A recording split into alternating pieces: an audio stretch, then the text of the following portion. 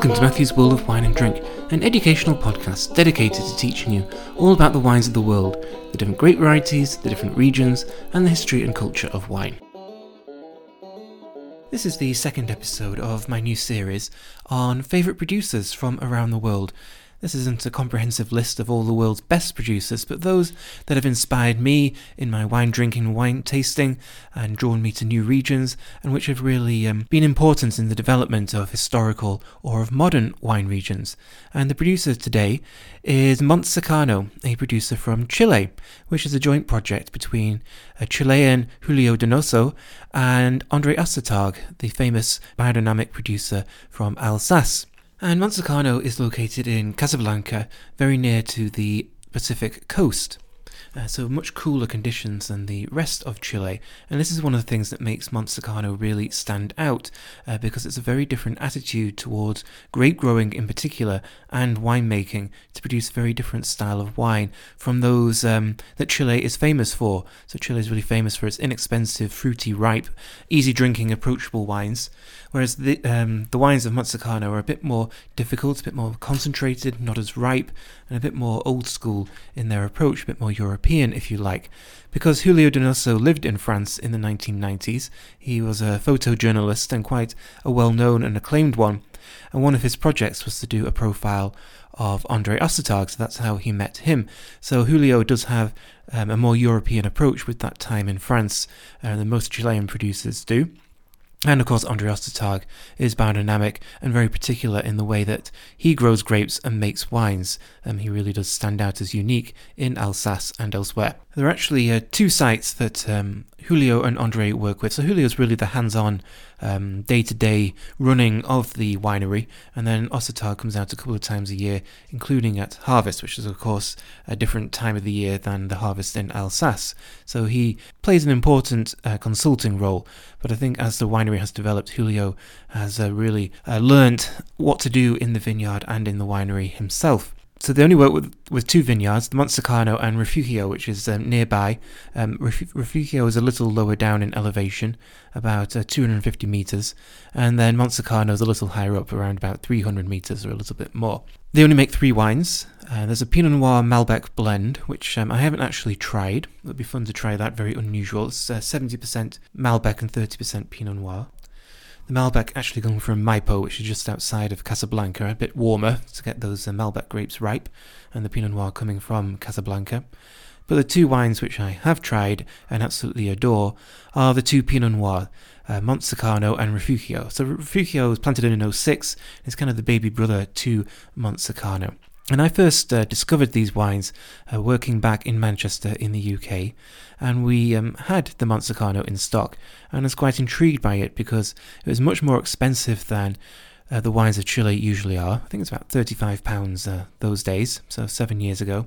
And it was a difficult sell, as you can imagine. People don't really spend that much on Chilean Pinot Noir. So one night my sister came to the shop and we opened the bottle to share it and absolutely loved it. And a regular customer came in who used to be a DJ in Manchester back in the 1990s, and we gave him a taste, and he was fascinated by it, and he just kept smelling and then smelling it without actually drinking it because the smell just drew him in so much, and he's just trying to pinpoint what he could smell in this wine that was so different from other wines that he had tried. And eventually he realised it was weed, and he just couldn't believe that the wine smelt like this, and he loved it.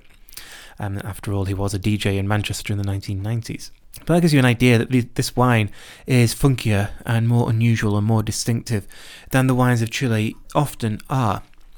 And so when I visited Chile 3 years ago, Montesano was the producer that I had to go and visit. But it was difficult to track Julio down. Their website is absolutely terrible. The email address doesn't work, it just kept bouncing back. I was living in California by then, and so I contacted the California distributors, Brazo Imports, and they managed to hook me up with Julio and just said the best way to contact him is his WhatsApp number. And so I messaged him, arranged an appointment, and he just said, just message me the day before and we'll sort something out. So I did so, and he said, well, just meet me at the vineyard, the Montesano vineyard, And so fine. And then just as we were getting ready in the morning, I realised I had absolutely no idea where the vineyard was, and it was impossible to locate on in maps. So I messaged him again. So he just said, "Oh, meet me at the square." And so we did so, and he said, "I'm in a coffee shop on the corner."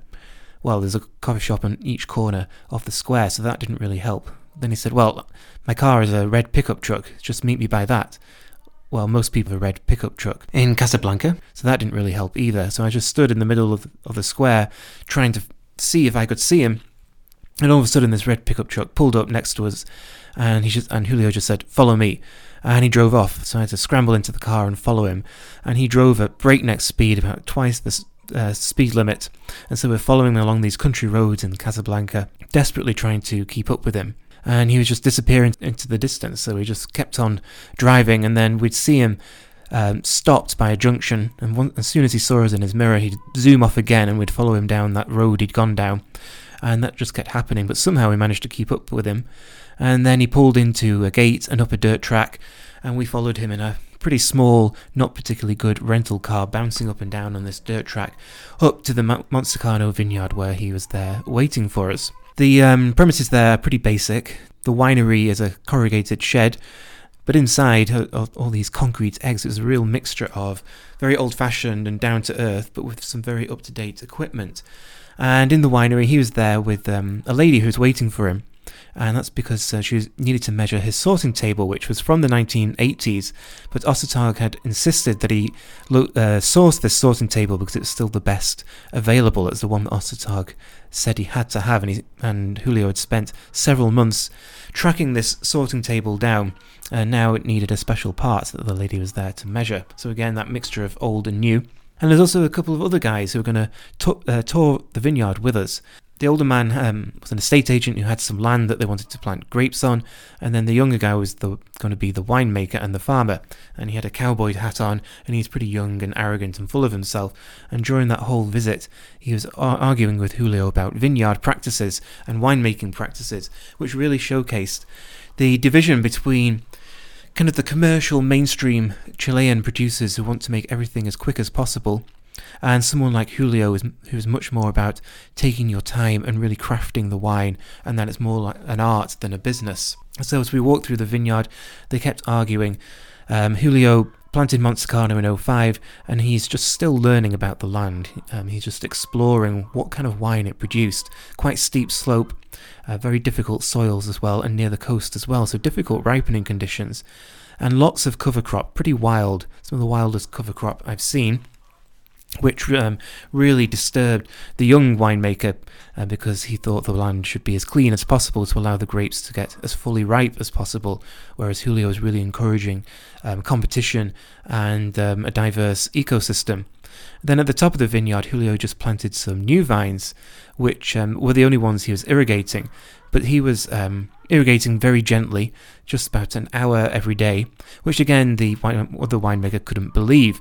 He believed that irrigation was 100% necessary, as much as possible, that he should be doing 2 hours in the morning, 2 hours in the afternoon, as regularly as possible, so that he could make wine from these young vines earlier rather than later and make money from them. Julio was just doing an hour every day. And after the others had left, Julio confided to us that he was actually now going to do an hour every 2 days, kind of to spite his this young winemaker. So very different attitudes.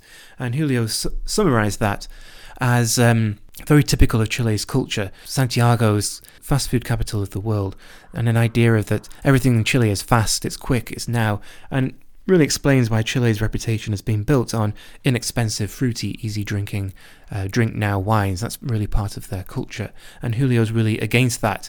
Everything for him is really about nurturing the land and making sure that the wine expresses that land. And of course, Julio's not the only producer who has this slow, terroir-driven approach to wine. There are other producers in Chile who are exploring who have that attitude as well, and who are beginning to emerge as Chile kind of changes its approach to more premium wines, realizing that it can't just base its reputation on these inexpensive wines, but that's still the bulk of that production. But Chile is slowly changing its attitude and trying to change its reputation, and Montesarcano and Julio are really key in that change. So what do the wines taste like? So Refugio is a bit fruitier and a bit more approachable when young. So the introduction to and to the Montesano wines, but it has that real nice intensity, red fruits, quite crunchy, nice chewy tannins, very balanced, fresh acidity. It is a New World Pinot Noir, a bit fruitier maybe than Burgundy would be, but I think it holds its own.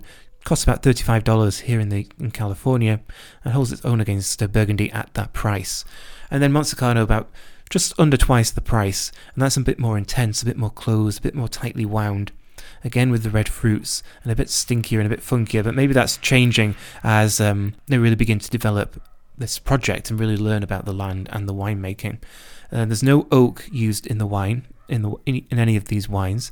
So as I mentioned, the winery has concrete eggs of different sizes, and that's because André Assetag is completely against the use of oak, and Julio agrees with that. He feels it's dangerous and can allow the wine to become faulty. And so again, that young winemaker was asking about oak and how he could get oak cheap so that he could use oak but not spend too much money, and Julio just dismissed him. He says, if you want to use oak, you have to go to the source, you have to go to France, you have to meet the cooper, it has to be new, so you know that it's completely pure, and you have to spend money. And the young winemaker was not happy with that. He wanted to get it as cheap as possible. And Julio is quite dismissive of oak in Chile, saying it's very likely to have some faults in it, so you should never buy oak barrels in Chile, which again disappointed the young winemaker who wanted to save money. And so those concrete eggs give a real purity to the fruit and a smooth graininess to the tannins as well. And so there is a little bit of funk to these wines, but I think that's part of the character, just allowing the wine to express itself and not being too clean as you might find in the rest of Chile. So Julio is a charismatic, entertaining, opinionated guy, a lot of fun to talk to. He has lots to say about Chile, about winemaking, about grape growing, about his site and how it's developing. His wines have won lots of awards in Chile, and awards and points are important in Chile, though he doesn't really care, but still kind of confirms his position as the premier Pinot Noir producer in Chile. But he's quite reticent to talk about himself. So whenever I was asking him about his background and what got him into wine and how he met Assetag, he would just kind of change the subject. So it's quite a modest man despite being so opinionated. And then afterwards I googled him, which I should have done before, and the first thing that came up was an iconic photograph from the 1990s of Claudia Schiffer, a black and white photograph which I'd seen before of her holding an umbrella in front of the Eiffel Tower. And so this is a man with some pedigree, and he is bringing his love of art and photography into the winemaking. I think he has the same attitude, the same dedication, and the same attention to detail as well. So thank you for listening. If you've heard chickens in the background, that's because my wife has kicked me out of my office because she's now working from home.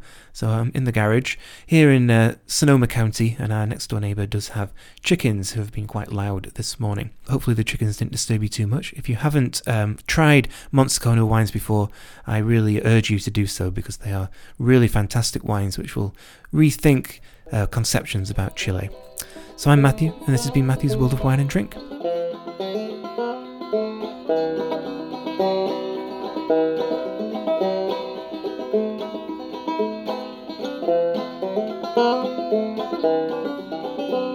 Thank you.